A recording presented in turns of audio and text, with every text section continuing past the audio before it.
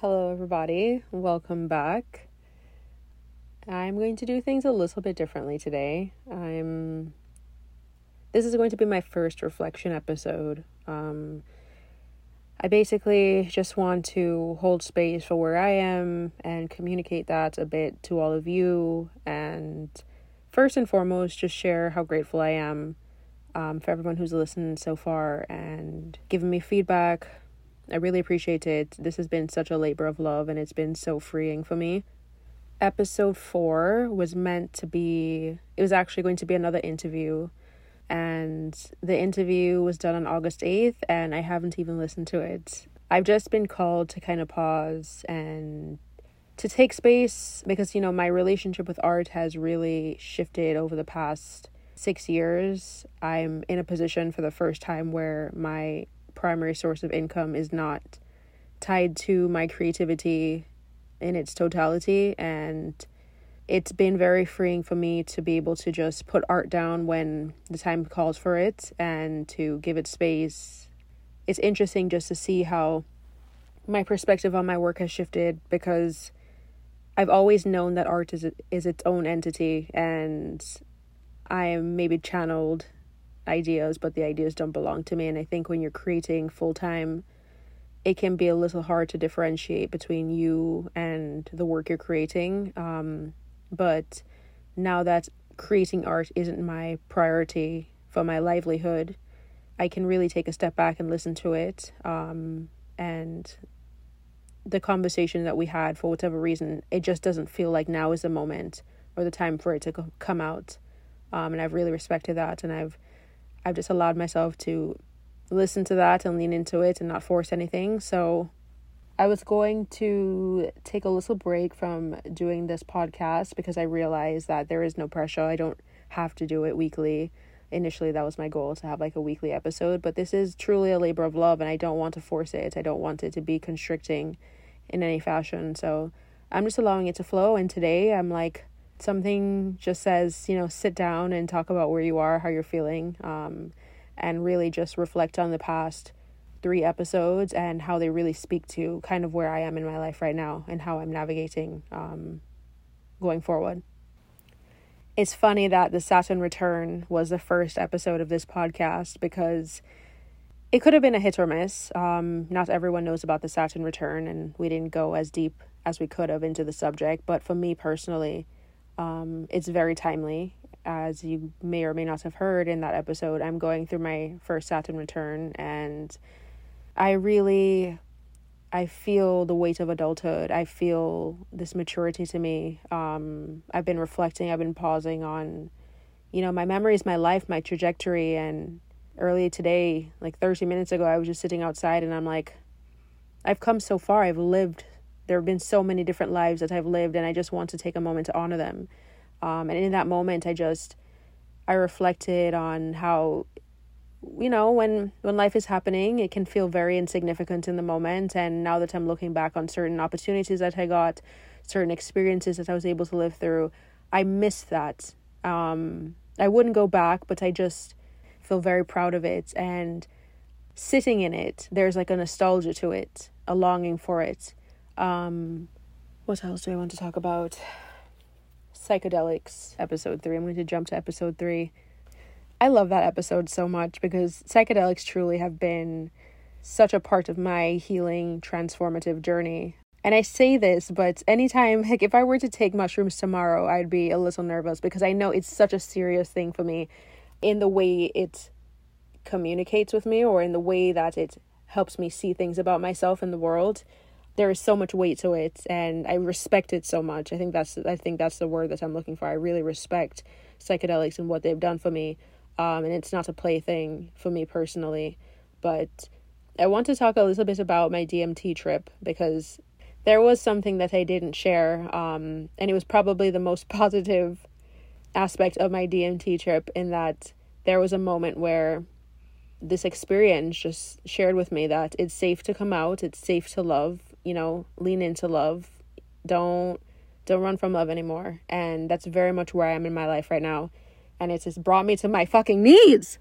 There have been people that I've met, relationships I'm rekindling, and they are all asking me to really lean into love and explore my capacity for love, and to be brave with love, and to be brave in love, and to be more loving, and to be love. And a lot of the downloads that I've gotten about love, connection, attachment, the opportunity to really like release attachment and expectation is here. And what am I going to do with these opportunities to just love, and to just be present, and to just hold space for someone, and for someone to hold space for me, and to just connect in the present moment? How am I managing that? What am I going to do with that? But it's not something that I should fight anymore. And it's safe to come out. It's safe to love. So, you know what, DMT, I talk a lot of shit about you, but not even shit. Let me stop. The experience was rough, okay, guys? It was rough. But how profound was it, truly? And how much did it help me see? Like, from my inability to release control and surrender, that was a big theme. You know, I went into my first DMT trip wanting to have a certain experience, but I couldn't release into that experience, right? Like, I wanted this, I wanted that, but was I ready for it when the opportunity presented? I wanted 3 hits, but was I brave enough to do 3 hits? You know, these are very timely themes for me in my own life about what I want and what I'm willing to show up for, and how I can work to kind of like tear down some walls and just lean into life more.